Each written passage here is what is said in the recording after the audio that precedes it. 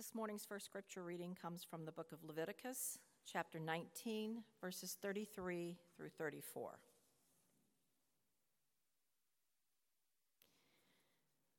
When an alien resides with you in your land, you shall not oppress the alien. The alien who resides with you shall be to you as the citizen among you. You shall love the alien as yourself, for you were aliens in the land of Egypt. I am the Lord your God. The word of the Lord.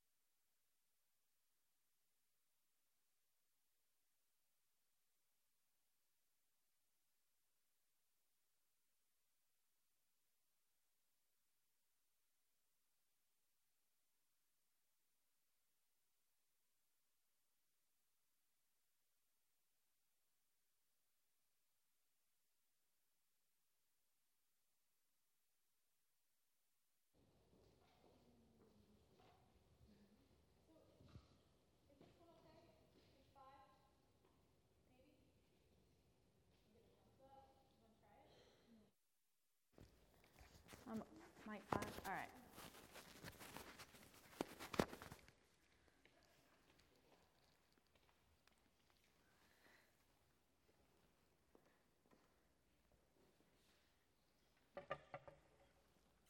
Our second scripture reading is from the Gospel of Mark, chapter 6, verses 7 through 13.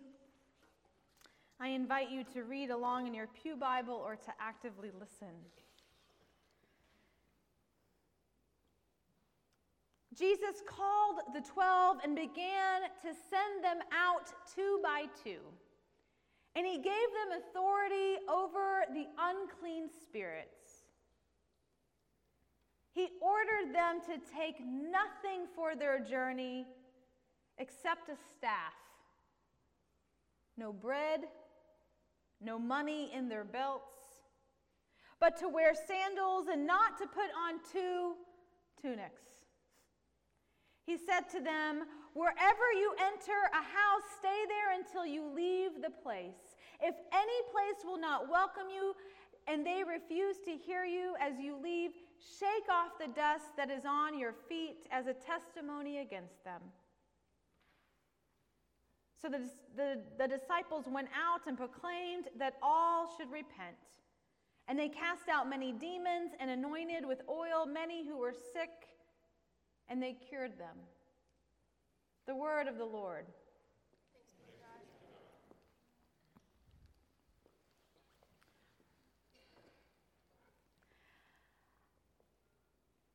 Back in seminary, way back in seminary now, I spent a summer in Perryville, Arkansas, at Heifer International Teaching Ranch. You might be familiar with Heifer International. It is the organization that builds communities by giving animals to help build or rebuild communities that have been impacted by famine or poverty or war. Their teaching ranch in Arkansas is a place where groups can spend time learning about Heifer International, about sustainable development, animal husbandry, and what can be done so the world can feed itself. While I had many responsibilities that summer, such as turning the compost pile, training water buffalo, and feeding goats, I was also responsible for leading groups through what is called the Global Village. The Global Village was a section of the farm that represented different countries by featuring homes and gardens and special projects that Heifer was working on throughout the world. Groups could spend a day or a few nights literally in someone else's shoes.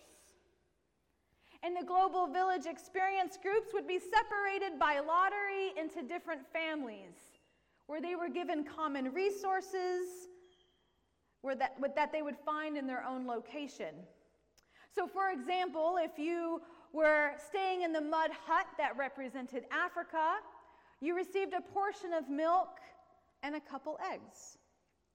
If you were living in the raised house that represented Thailand, you received a large portion of rice. And if you were staying in the house that represented Guatemala, which was, by the standards in the Global Village, the wealthiest of them all, you had electricity, you had eggs, and you had the option to kill the rabbit. Cue the music, Mark Anderson, right? Kill the rabbit. No? Okay. Thought you were gonna. I didn't warn you. Got it. Okay. The idea was that the groups had to trade or barter in order to create a modest meal for the evening. And it was always interesting to see what would happen. In this Global Village experience, not everyone was placed in a family. We always had a couple that were without country. They were given nothing. No food, no resources. And if they wanted to be fed that evening, they were going to have to fully rely on the hospitality of others. For the last few weeks, we have been talking about hospitality, God's example of hospitality, offering hospitality to those we know and those we don't know. And often when we talk about hospitality, our conversations are rather one-sided. We tend to talk about our hospitable nature, our hospitality as a gift, or our willingness to extend hospitality, all the while patting ourselves on the back. But when was the last time that you accepted hospitality? When was the last time that you relied on hospitality? This morning, Jesus sends out the 12, 2 by 2, to cast out demons and comfort and heal those who were sick. And there isn't much else to the text except for this packing list, which is light. No bread, no bag, no money, only one tunic. It's quite light, especially for not knowing exactly where you're going. So I'm curious about how difficult that would be for some of you to pack light. My friend Diane, whom I've had the opportunity to travel as far as Sri Lanka with and as close to her own backyard, and no matter where we go, she always packs the same big red suitcase. And I would remind her that we're only going overnight, to which her response would be, yeah, but I'm not really sure what we're going to be doing. I don't know what I'm going to need. She makes all of us look really good. I get the feeling that one of y'all packs a big red suitcase, no matter. All right. You don't know. And even in this modern age of travel, when airlines charge you now for actually wanting a seat to sit in, and luggage that you're going to bring, and the carry-on, you would think that we would all find a way to pack light, but it's difficult. The text doesn't share how the disciples felt about packing light, just that they went out and proclaimed that all should repent, and they cast out many demons and anointed many with oil who were sick, and they cured them. Jesus wants the disciples to depend upon the hospitality offered to them. Now, as we talked about, hospitality was a vital part of the ancient world. There's not a lot of hotels and restaurants along that dirt road. So people depended upon the hospitality of others for food and for shelter when traveling. Travel would not have been possible without the assumption and the expectation of hospitality.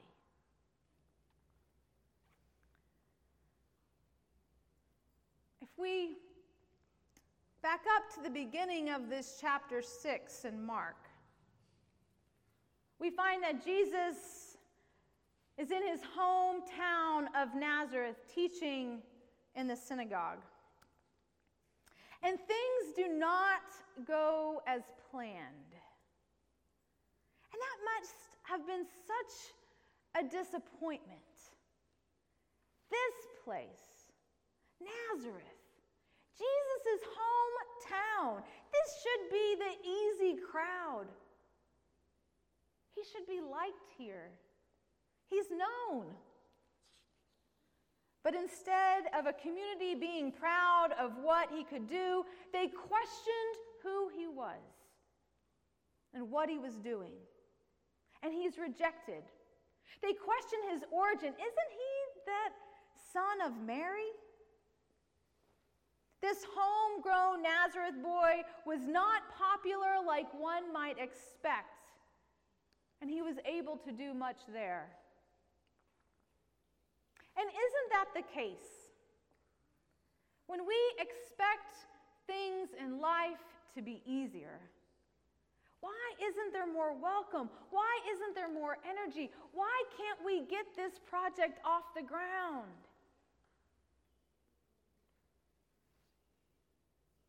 We can take a cue from Jesus.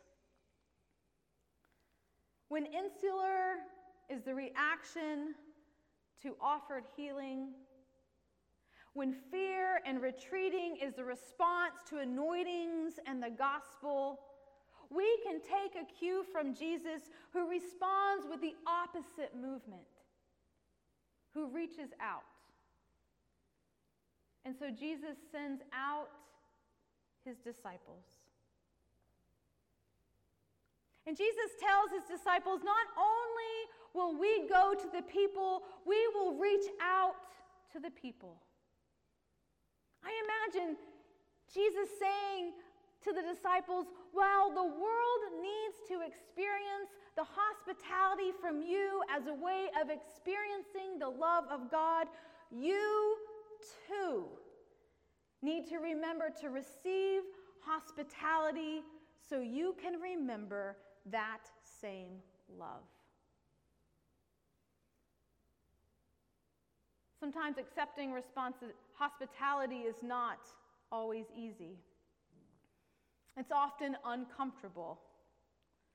A theology of hospitality requires reassessing everything, practices and language and symbols and rituals, and where we falsely assume power is located.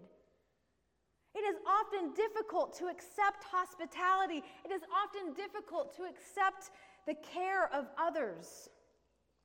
I think about my friend Wyatt, who is in the midst of brain cancer. And he and his wife are daily living into the choice that they made to love each other for better or for worse. He has no choice but to accept the profound hospitality that she offers. I think about the kids throughout our country who will muster up the courage and strength as they head back to school, scared perhaps about what it will be like or if they will be liked. Or perhaps they walk through that school door for the first time after experiencing a school shooting. And they will accept the hospitality of their teachers and their friends. And that takes profound courage. Or maybe this week you admit your own need for hospitality. Maybe this week you walk through the doors open to you and let go of your excuses about discomfort and time and worthiness. Maybe this week you truly give up control and give in to what others want to offer to you. The choice to accept hospitality is a choice to live differently. It means not living in fear, but reaching out. It means being vulnerable and accepting help. It means letting go of our ego and control and acknowledging that we are indeed dependent upon others. Our story today suggests that part of walking in the ways of Jesus is not just offering hospitality, but accepting hospitality from others. It means living into the unknown, not having everything planned out, relinquishing control, and trusting in the Holy Spirit. And while this is difficult, it is worth it.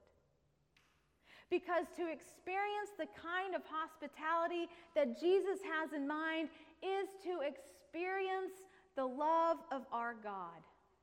So deep and so wide and so huge, the love of our God which shows mercy no matter what. The love of our God which became flesh so that the doors of the divine heart might be flung open for all. Let it be so.